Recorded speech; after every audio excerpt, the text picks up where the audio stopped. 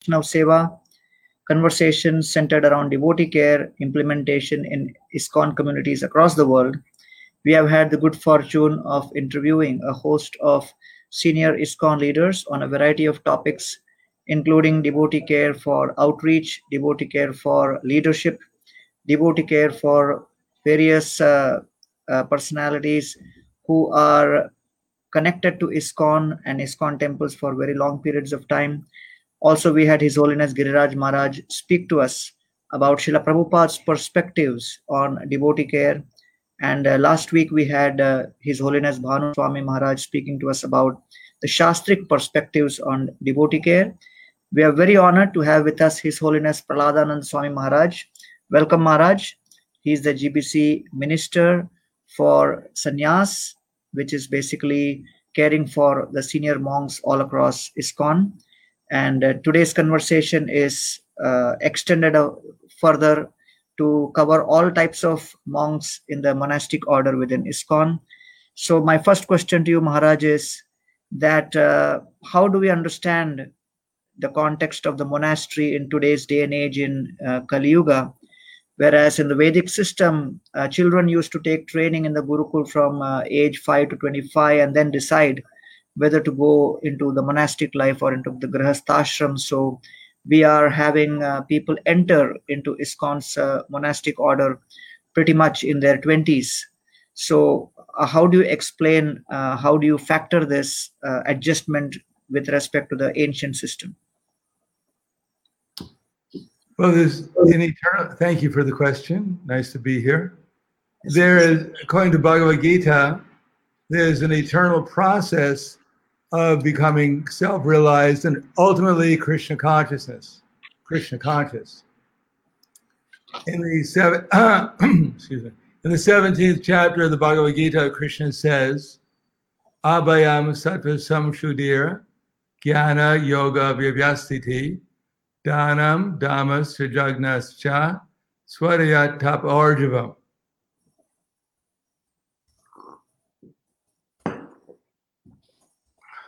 That, or as Prahlad Maharaj said, Kamara Acharat Pragyo Dharman Bhagavatan Hiha. The best is that from the very beginning of life, one actually cultivates Krishna consciousness.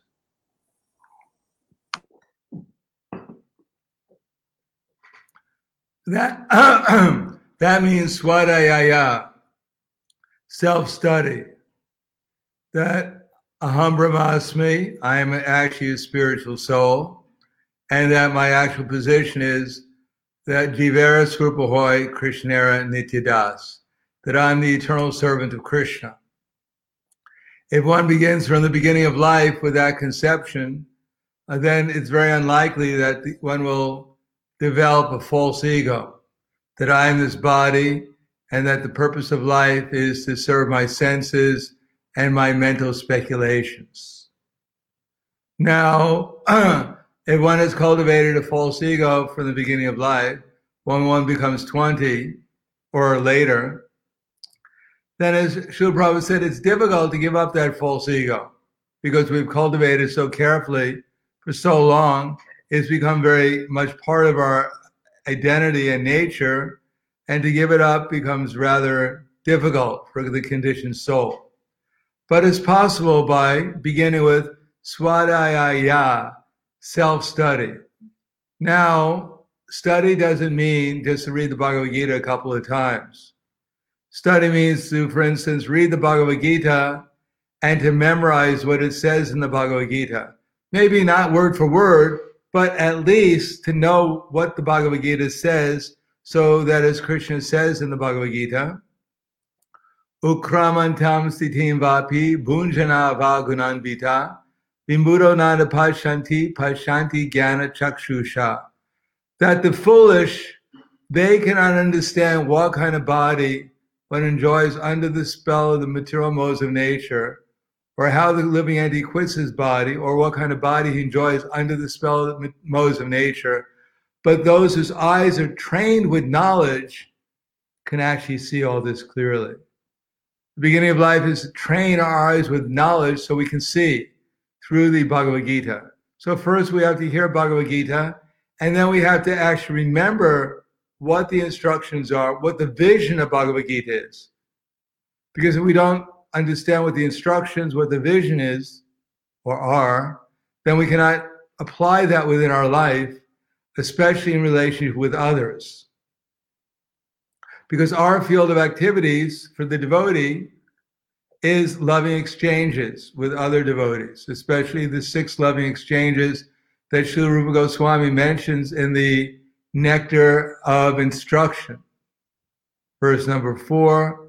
And then verse number 5 instructs us how we can apply those 6 loving exchanges in the most intelligent way possible by finding out who our authorities are, who our gurus are, who are the devotees we're supposed to cooperate with, who are more or less on the same level that we're on, and who are those devotees we should be merciful to and instruct to help them advance in Krishna consciousness.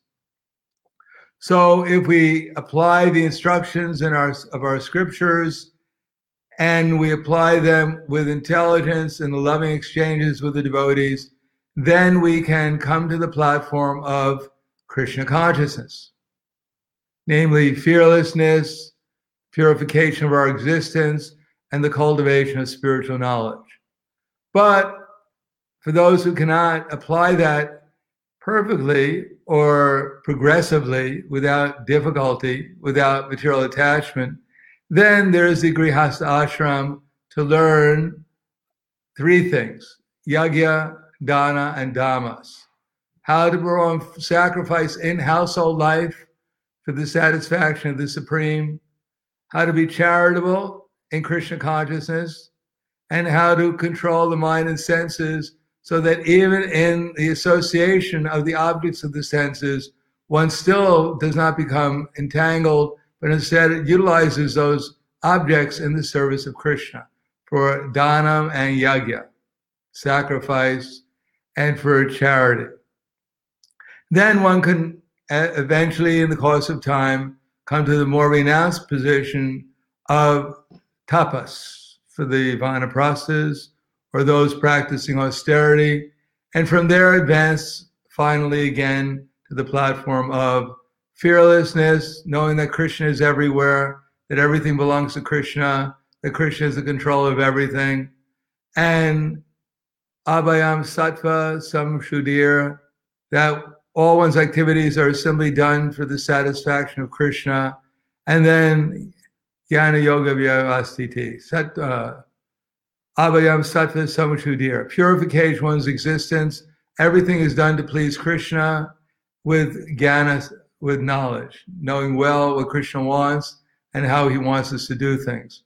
So then one can actually work on the spiritual platform in consciousness of Krishna, and actually, as Krishna says, be really in the renounced order of life. That is, Krishna says that one who renounces the fruit of his work, but what it works as he's obligated, is in the renounced order of life, and he who lights no fire and performs no sacrifice. So real sannyas, real renunciation is to offer the results of our work or our activities in the service of Krishna with the idea of pleasing Krishna. So whatever position we're in the Hare Krishna movement, if we have that consciousness, then we're actually acting in the renounced order of life, not just externally by dress, but by consciousness.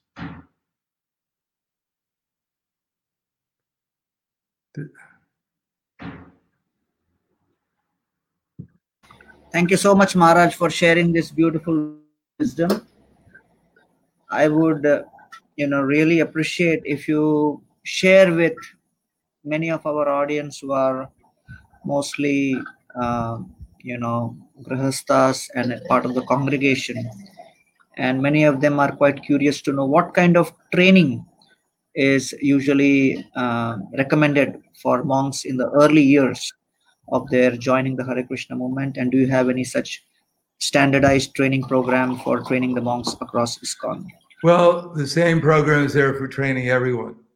the only factual way that any of us will be monks. Because Prabhupada writes in the Bhagavad Gita, there's Grihastha Brahmacharis and there is the other Brahmacharis.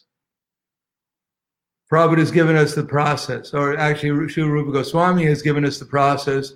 The process is called ecstasy in Krishna consciousness, bhava, feeling towards Krishna.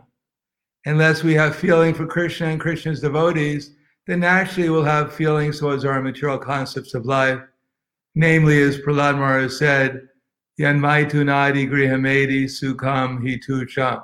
If we don't have feeling towards Krishna and his devotees include, for instance, our wife and our children, doesn't mean only devotees outside our family, it means the devotees within our family. Feeling has to be there, but feeling in Krishna consciousness has to be there.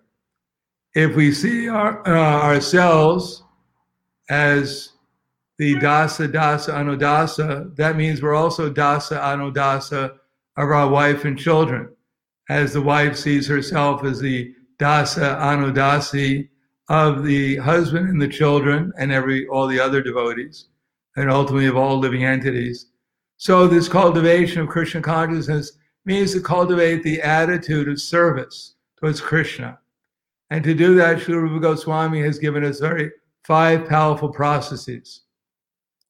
Namely, chanting the holy names of Krishna, hearing Srimad Bhagavatam Bhagavad Gita, worshiping the deities, serving the devotees, and living in a sanctified or spiritual atmosphere, or, because we have the good fortune of being in Lord Chaitanya Mahaprabhu's movement, going out and creating a spiritual atmosphere by our preaching endeavors such as chanting the holy name, distributing prasadam in Krishna consciousness, and distributing transcendental literature, or having programs where we do all these activities to encourage people to enter into the spiritual atmosphere of Krishna consciousness. Thank you, Maharaj. Just to add something, that our morning program has all those 5 features.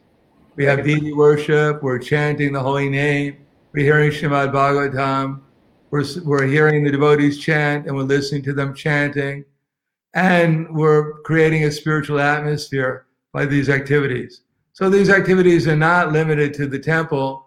They can be performed, or should be performed, as Prabhupada said, both in the morning and the evening. The Grihastas should sit down with their family and chant Hare Krishna together, hear Srimad Bhagavatam Bhagavad Gita, and worship the deity. That will make the atmosphere Krishna conscious, and what will help one go back to make progress in spiritual life and go back and bring the family back to the spiritual world. Thank you so much, Maharaj.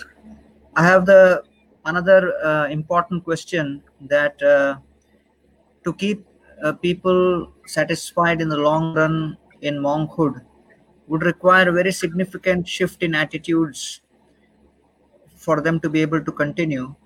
So what kind of training you have in place to help them make that transformation in their attitude so that they are able to actually remain in the renounced order for long periods of time? Well, first of all, we have to see whether one should actually be in the renounced order of life. As Krishna says in the Bhagavad Gita, that one whose mind dwells on sense objects, but he tries to act as if he's a renunciate, certainly deludes himself and is called a pretender. On the other hand, one who engages in senses and organs of action and works of devotion without attachment, he's by far superior. So it's not that everyone should prematurely or artificially enter into the renounced order of life. That depends upon one's actual ability to understand things properly and apply things properly within one's life. Now, as I mentioned, the most important thing is how to develop spiritual relationships with the devotees and people in general. Srila Rupa Goswami has advised us that to be on the spiritual platform, one has to love Krishna. Ishvara Prem. And at the same time, one has to learn how to serve the devotees appropriately, to find out who my spiritual masters are, to find out who the devotees I'm supposed to be serving, who the innocent are I'm supposed to help come to the platform of Krishna consciousness, and who I should avoid and not associate with intimately for different reasons. So one has to learn this art of loving exchanges appropriately. And if one can do that, one can experience transcendental happiness and love with whoever one comes in contact with. If one cannot learn that process, it doesn't matter how austere one may be, how learned one may be. If one does not have loving exchanges appropriately with Krishna and with his devotees, with innocent people, and learn how to avoid the non-devotees, their influence, then the result is that one will always hanker after material sense gratification and material relationships. So one has to be anxious, or one has to be trained in how to actually properly perform devotional service, especially in these 5 loving relationships appropriately. Otherwise, one may become bewildered by one's false ego and try to find loving relationships in ways which are not conducive towards renunciation. Renunciation ultimately means to renounce the material concept of life, Ishvaraham aham bhogi siraham balavan sukhi. So one may be learned, one may be austere, one may have developed so many good qualities, but if one is not humble, a humble servant of the servant of the servants of the servants, and learn how to apply that loving exchanges appropriately with the devotees, and at the same time be immersed in the mission of Chaitanya Mahaprabhu, as he said, Yari Deka Tarikaha, Krishna Upadesh, Amara Aga Guruhana Taridesh. Whoever you meet, you have to learn, we have to see or get trained up how to help them make progress towards the relation with Krishna. If that's the main training, to come to this platform of becoming a servant of the servant of Krishna and serve Chaitanya Mahaprabhu's movement by gaining the appropriate intelligence and expertise, transcendental discrimination and expertise, how to help every devotee, every innocent person, every living entity that we meet, and see what intelligence, pray for the intelligence from Krishna, from Guru, from Sadhu and Shastra, by the mercy of the Paramatma within our heart, so that we can assist any devotee or any living entity we come in contact with, help them develop their relation with Krishna. If we do that, as Srila Prabhupada wrote to me, he said, the more you work seriously to help bring Lord Krishna's other children back to the spiritual kingdom, then the more he'll bestow all his blessings upon you. That Krishna is never ungrateful for our efforts to serve him, rest assured. So I think that's the best training. Loving exchanges appropriately done with proper discrimination and proper expertise, so that we become like Prabhupada, a swan-like devotee, and all our relationships are sublime with everyone we meet. Thank you so much, Maharaj. The next question is, many of the monks who are there, they stay in the movement for very long periods of time. So how can we give the monks a sense of mission and belonging to ISKCON, and to the devotee community? Well, of course, devotee community develops generally from the outside in. There are so many people in this world who know nothing about Krishna. So we want to create a system by which those who are mature in Krishna consciousness, those who are more inspired by Krishna consciousness, they go out to the society of people who don't know about Krishna, who are innocent, and try to inspire them, encourage them, and create programs for them by which they can come and hear about Krishna. And when the atmosphere is arranged appropriately for such innocent people, when the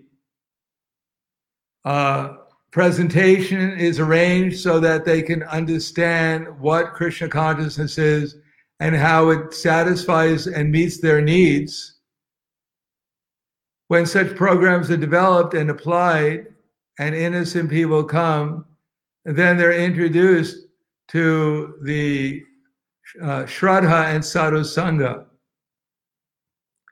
And when that taste develops for the association of devotees, then the result is that they inquire maybe how I can practice Krishna consciousness more seriously. That's called bhajana kriya. And when they chant rounds and they hear about Krishna through Prabhupada's books, when they associate with the devotees more carefully, then they want to become a member. They want to become part of Krishna's family and feel like they belong. So that wanting to become a member generally is manifested in our movement and the present time through the process of initiation, at least. So that initiation should be the impetus that now I'm not only a member of Krishna's family, but now I'm going to serve in Krishna's family. If you get married and you decide, now I'm married, now now my contract is over, I don't have to serve my wife or my husband or my children, I'm already married, what do I need with all this extra? By getting married, I'm already a perfect householder. Now, marriage is the beginning of service. That's how the family develops, through service. And our family develops through the service by helping devotees make advancement in Krishna consciousness, the equals, the inferiors, serving under the instructions and the guidance of the superiors. Then when we actually give more and more service to the society, then we become more and more feeling that I am part of this spiritual family. Then one has to become mature in Krishna consciousness. One has to develop within oneself one's life mission within the society so that one can feel oneself to be completely dependent upon society and one has no interest outside the society's interest. And then one becomes a very intimate member of the family. And one can help others how to develop their feeling of belonging and becoming an intimate member of and serving and becoming an intimate member of the family also. So initiation is not the end. It should only be the beginning of becoming part of the family. And initiation doesn't mean initiation into some little group within ISKCON. If my spiritual master is very advanced in Krishna consciousness, then he'll teach me very expertly how to become a servant appropriately of those who are more advanced than I am, how to serve those who are on the same level as me, and how to help and serve those who are on a lesser level by bringing them to at least my level. Therefore, initiation is not the end, it's the very beginning of our commitment to the family of Krishna consciousness. Thank you very much. Thank you very much, Maharaj. There is a question which is asked from someone from the audience. How can you understand the importance of cleanliness in the life of a monk? What are the different perspectives on cleanliness? Well, Srila Prabhupada said cleanliness is godliness. Cleanliness means, as Prabhupada once said, when the GBC was made, some of the GBC members were making plans how to centralize all the finances within our society. Then Prabhupada was wondering, oh, you want to do something that I don't want to do. You've decided, big meeting, that you're going to centralize everything, that will spread Krishna consciousness. So Prabhupada said that, well, first of all, Prabhupada was not very pleased by their meeting. And he wrote to one of the devotees who had organized the meeting. He said, I see that you're making big plans to centralize everything within the society, but I don't see you're making any plans to solve some of the big problems I see. one of the problems I see, Prabhupada said, is that before they eat prasadam, the devotees don't wash their hands. So Prabhupada took that as a problem. So Sri Prabhupada said, why don't you make some discussions on how we can get the devotees to wash their hands before they eat prasadam. And not only that, but even after they eat prasadam, they should also wash their hands. Even if they want to take some extra prasadam away with them, it shouldn't be on their hands. So external cleanliness means to, as Prabhupada said, keep the body clean, take showers a certain number of times a day, wash one's clothes, but also there has to be internal cleanliness. That by as manat prasadam somya tvam monamatma vinigraha bhava shamshudir ityetad tapo manasam uchite. Purification of one's existence, manat prasadam, satisfaction, somya tvam, equanimity, monam, gravity. That these are the qualities, internal cleanliness, we also have to develop. We may be, for instance, externally austere, Deva Dvita Guru Pragya Pujanam Sochamarjavam. So one of the two qualities of a Brahmin are Satyam and Socham, cleanliness and truthfulness. But also austerity means Deva Dvita Guru Pragya, offering respects to others who are worthy of it. The Supreme Lord, the Brahmins, and celibacy, cleanliness. These are all part of cleanliness. But then again, we have to be clean in our words too. Anuvega karam vakyam, anuvega karam vakyam, sattva priya hitam chayat, swadaya bhyasanam chaiva, vangmanat tapuchite. We have to be clean in our words, which means we should say words that are pleasing, which are beneficial, which are truthful, which follow the Vedic conception, and which don't agitate people's minds. So cleanliness is not just with our body, but it's also with our words and with our minds. And such cleanliness means that we'll come to the platform of sattva samshuddhir, love. Real cleanliness is love for Krishna, love for the devotees, love for the innocent, and even this, not intimately associating with those who are against Krishna, because we don't want to lose our love for Krishna or for the devotees.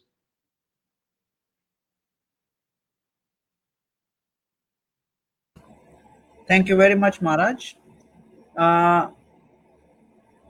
You have set up a very elaborate system for vetting candidates for the sannyas order within ISKCON, and maybe you would like to share, some of the issues and challenges which ISKCON faced with respect to the renounced order way back in the 80s, and what kind of made you get into this transition of creating very elevated standards for vetting the sannyas candidates.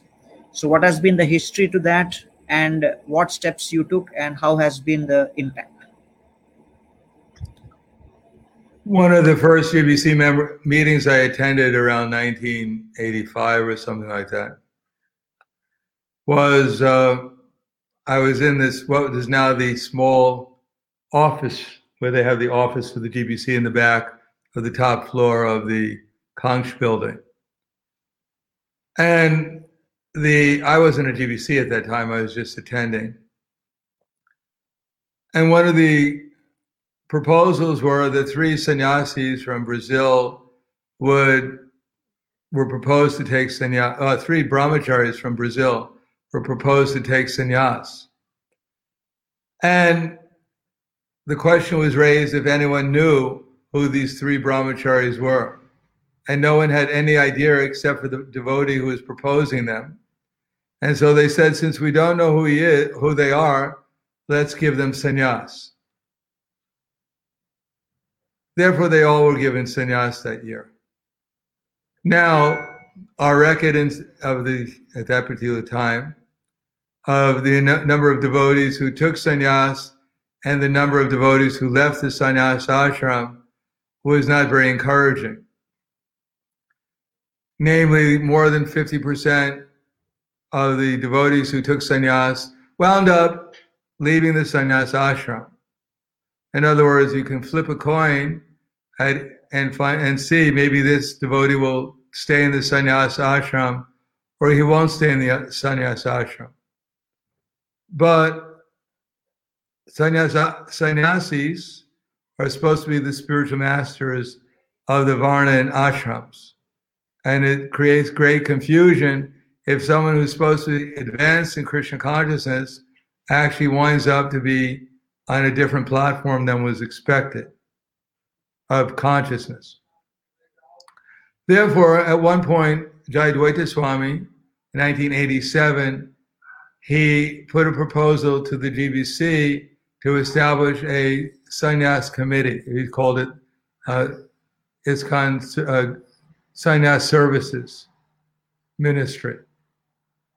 And after around a year, he invited me to become the minister to do his service. So I agreed. And after some time, it developed into a committee, a standing committee. And we would meet usually once a year in Mayapur when we had to decide who could take sannyas and who would move up on the list. There was already a kind of program which was already devised by the GBC, putting devotees on a certain number of years as a candidate and then moving them up. But we had no system of evaluation, or not a very systematic system. And so every year we'd meet and we'd get some reports, but more or less we didn't know exactly how qualified the devotee was. We had some interviews, especially with devotees in Mayapur, but we weren't doing it so extensively outside of Mayapur. Many times, by the mercy and the internal energy, someone would come along just at the right time and give us some information about the candidate, which was obviously something that Krishna wanted us to hear, and therefore we were able to modify or change our decision based upon the very relevant information that was sent by the Supreme. But that system is rather tenuous, although somehow or another Krishna allowed it to work for some time. But then at some point it was clear that we had to make the system more in depth if we wanted to actually be successful in the long run. Therefore, I invited devotees from what's called, mostly from the deputies. Their names are Srivas Prabhu from Africa, Srivas Pandapru from Mahamar, Bhakti Prabhav Maharaj, who's now in England, Krishnadas Kaviraj Prabhu from Canada, Hanuman Prabhu from Spain, and at one time there's Shruti from England. Shruti Dar, who passed away. So we formed this committee, and then we started to have some more in-depth assessment of the candidates. We got some devotees to be part of our secretariat. We made up a application form. We had more or less assessments. We got Braj Sundar to become our secretary, and we got different secretaries. And then we got an assessment process, getting feedback, getting reports from the GBCs about the candidates in their zone, getting reports from the mentors that the sannyas candidates were supposed to travel with, getting reports from the proposed sannyas guru, from senior devotees, and we started to get a lot of information. Some of the information was more or less valuable. A lot of it wasn't. Devotees in ISKCON are not used to evaluating senior devotees or evaluating even devotees on the same level. So especially in India, the devotees were rather shy to say anything which was negative towards devotees for different reasons. So generally speaking, we get 99% praising, and this devotee is obviously an effulgent incarnate avatar who's come down to save us all, and we get 1% of critical evaluation of the candidate. So that made it difficult, but that 1% we could actually look into and evaluate the candidate in a more, well, from a different angle other than his excellent qualities that he was displaying in the eyes of those who appreciated him greatly. So realizing that we're not going to make so much progress in that kind of evaluation, we started to investigate other possible processes of evaluation. Evaluation mainly to understand if the devotee should be a sannyas candidate to begin with, because we get applications to become a sannyas candidate. And number two, if they're qualified or capable of becoming a sannyas candidate, where we would have to train them in order to assist them in developing the qualities that would be necessary to maintain sannyas over a long period of time.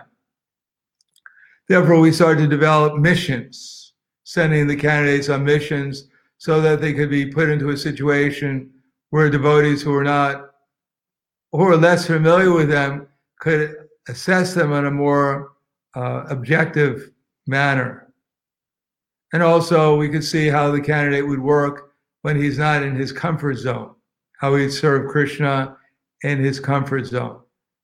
So that mission committee was developed, those missions were developed. At the same time, we started to learn how to do interviews with the candidates, so that we could ask relevant questions that would give us information about the candidates' interests, qualifications, their purpose of wanting to be a sannyasi, what they do in such a service, etc.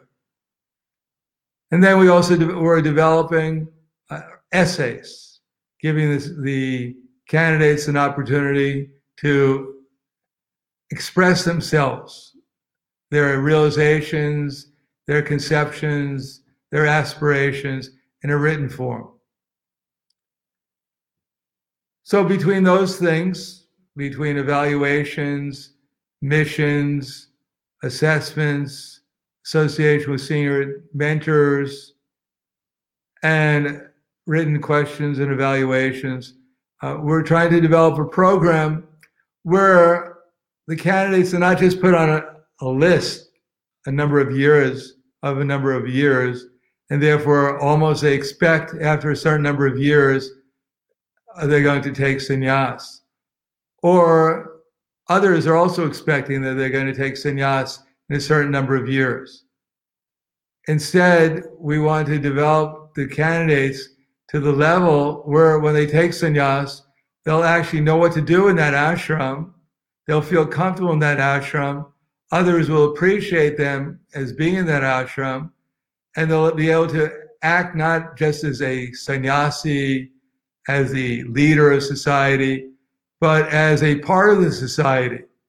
That part of the society where they have a certain mission, a certain position, certain service in that mission, so that they don't feel themselves as the mission or as the savior of the mission, but they feel themselves as a servant of the mission, and they're able to effectively serve as a servant of the servant of the servant of that mission by becoming a devotee, a servant preacher, rather than trying to become the preacher master.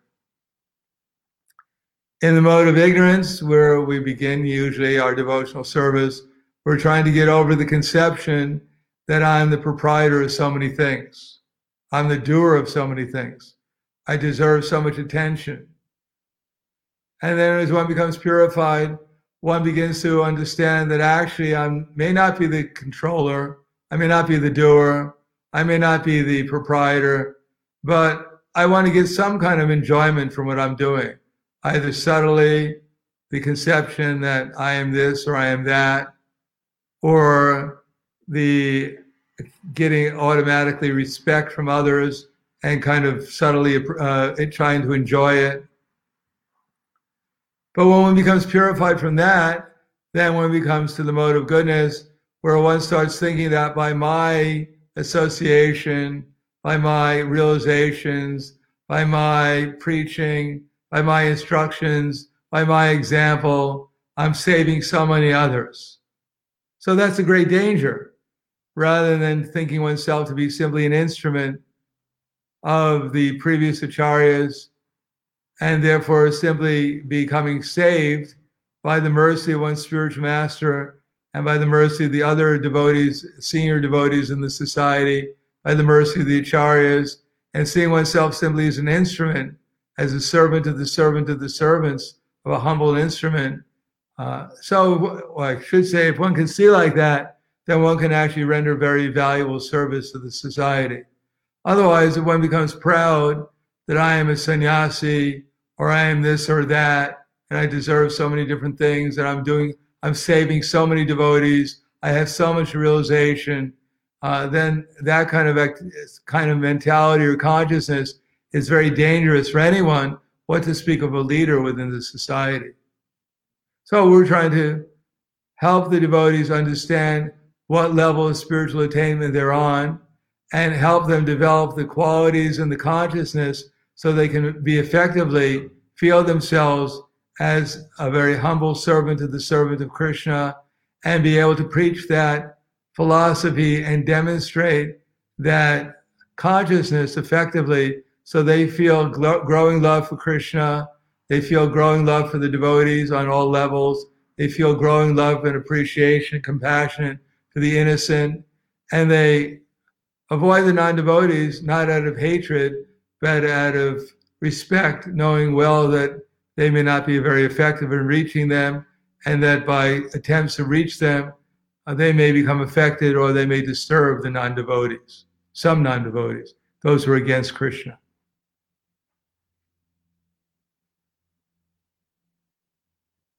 Thank you. Thank you, Maharaj, for sharing that amazing journey which your team has had with respect to organizing the vetting process for future sannyas candidates. You know, how do we balance freedom and creativity and facility with respect to accountability, especially when you have those in the renounced order? Because sometimes there may be a dynamic tension between giving freedom and facility vis-a-vis accountability. So do you have a system in place to manage that? Well, we have to define what our mission is. If we don't have a clear mission, then we won't know if someone's in the mission or outside the mission.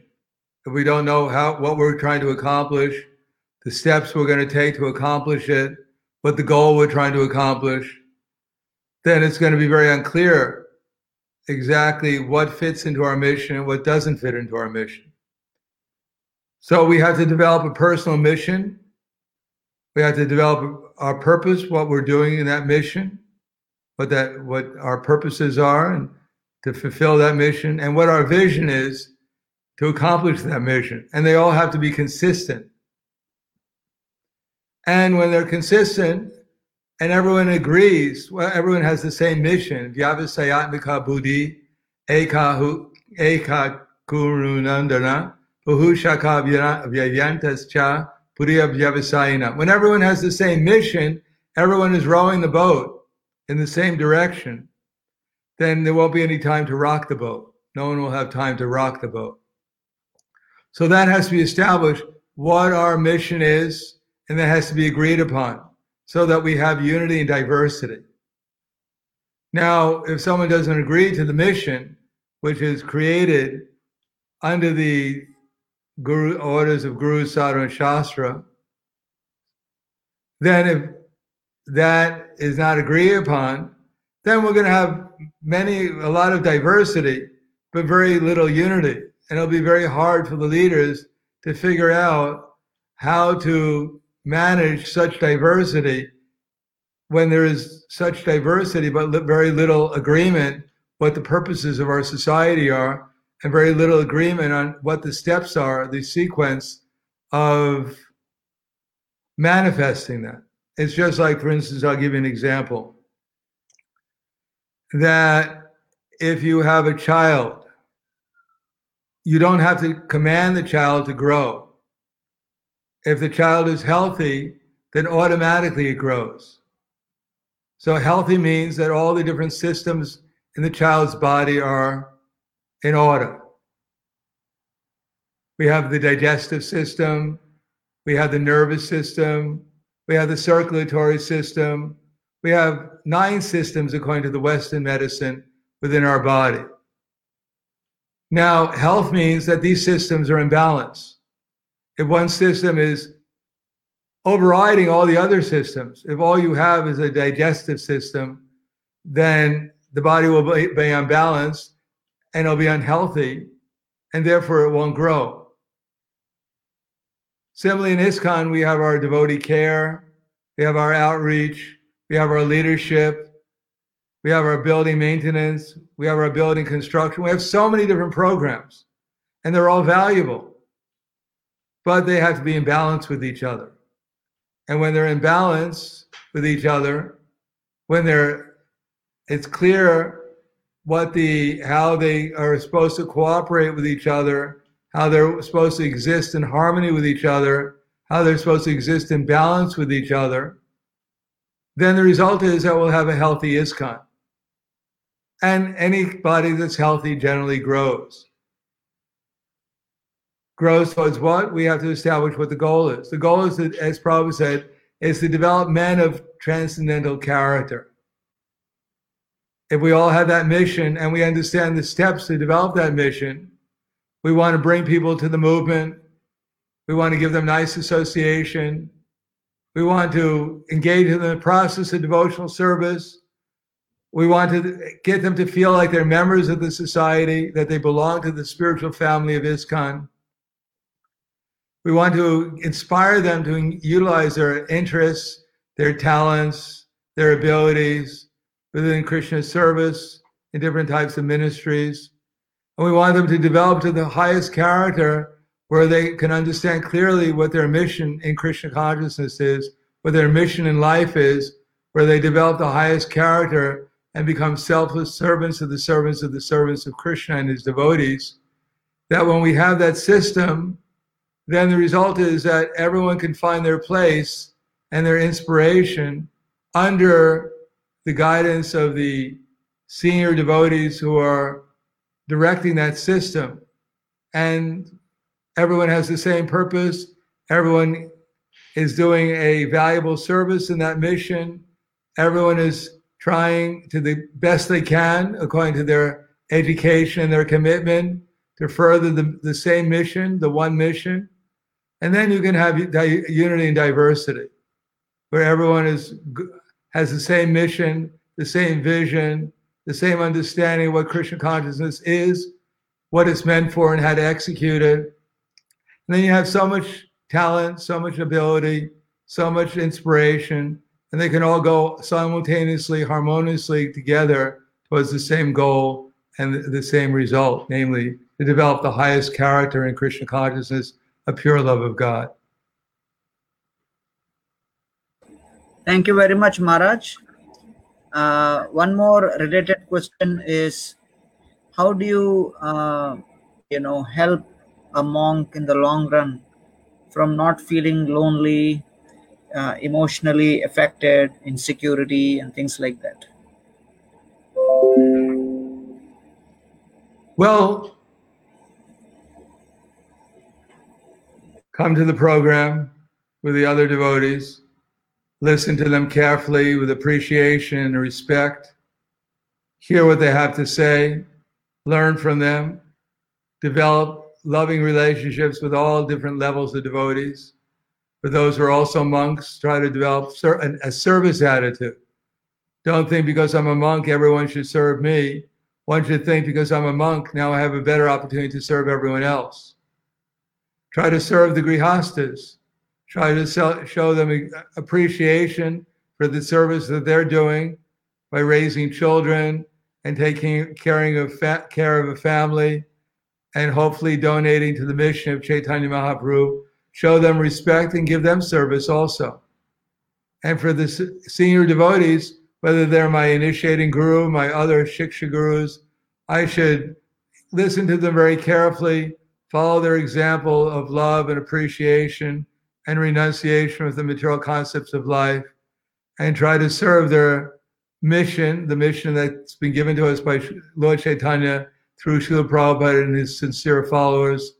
And that where there could be any question of feeling lonely, because actually we'll get direct association with Krishna within our heart as Paramatma. We'll see that my guru is always with me. Krishna is always with me, and he's bringing me so many nice devotees to serve and to love and appreciate. So how can there be any question of loneliness if we follow the process properly?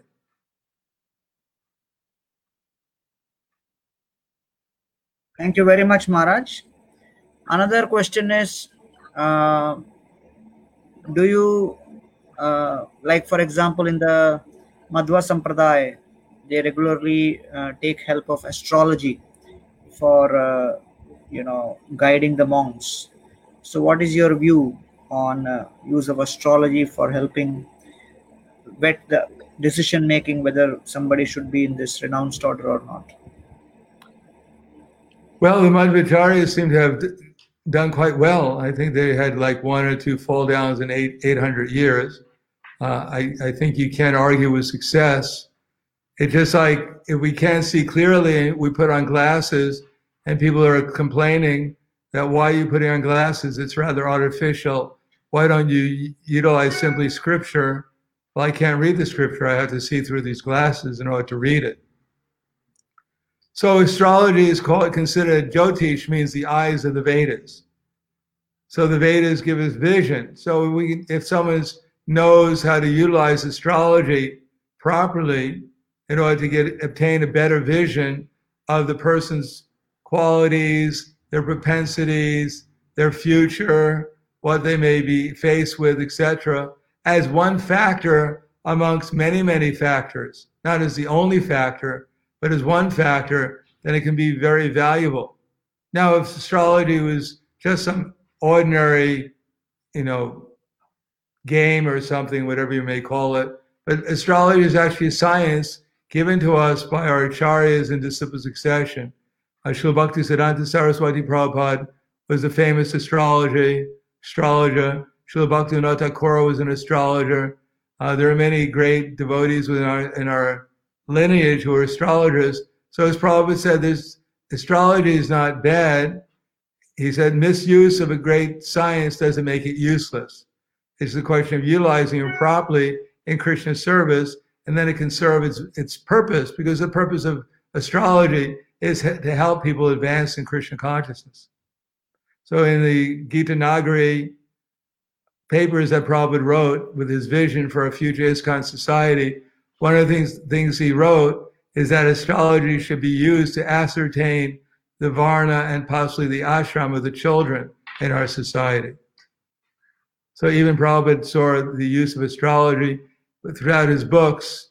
He cautions us about the misuse of it, but he also tells us that, for instance, in the 10th canto, astrology and Ayurveda should be taught at our Gurukul. He said, we have a Gurukul in Dallas, and now we would like that all these children get trained in astrology and Ayurveda so that they become first-class Brahmins, and they could actually do good give first-class service to the society.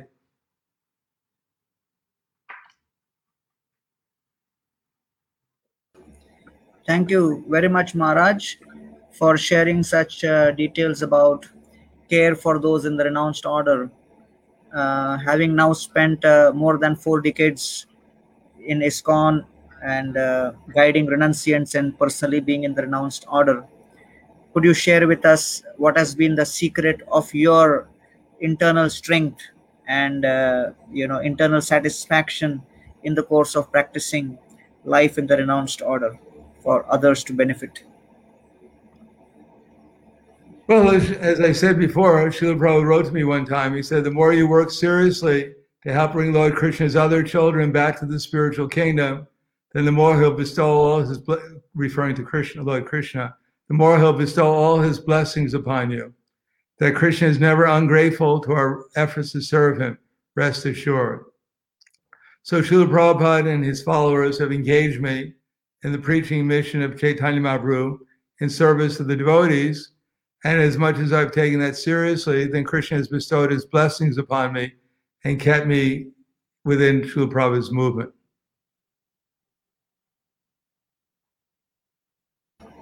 So there is one last question here, Maharaj. Is it good that a congregation member takes care of the preaching essentials of, a monk, like travel, upkeep, and things like that? Well, I think that is the job of the sannyasis, the vanaprasthas, the brahmacharis. They're the children of the society, and the grihastas are supposed to be their parents. So the parents are supposed to take care of these things so that time is not wasted in trying to get the facility or the means of preaching. Srila Prabhupada writes in the Srimad Bhagavatam, the first canto, chapter 5, Etam sushushritam brahmans. That's one, I believe it's 1:535. That in the purport Prabhupada explains that if one has the propensity to preach, he likes to preach, then let that preacher convince people that Lord Krishna is the Supreme Personality of Godhead.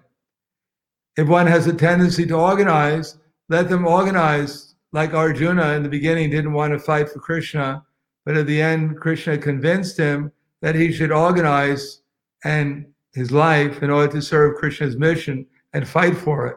So we need managers, we need organizers, and we need people who, as Prabhupada said, if you have ability to collect things like money or food or whatever you can collect, if you have that, like the householders are supposed to do, then let them utilize those assets as much as they can, either to help their family become Krishna conscious or to help spread the Krishna consciousness movement by giving those energies to the organizers who expertly organize in such a way as that there is a cultural revolution by which the art and music and all kinds of other means are there to convince people that Krishna is the Supreme Personality of Godhead.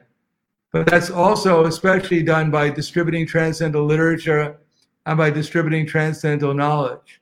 So let the grihastas, let the others, those who are managers, let the brahmacharis and others who are preaching or assisting, let them work together to spread the glories of Krishna, just to convince people that Krishna is the Supreme Personality of Godhead.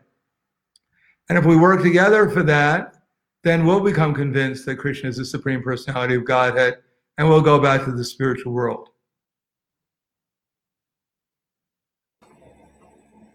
Thank you very much, His Holiness Pradhanand Swami Maharaj, for sharing your valuable time with us, sharing with all of our viewers on care for ISKCON monks.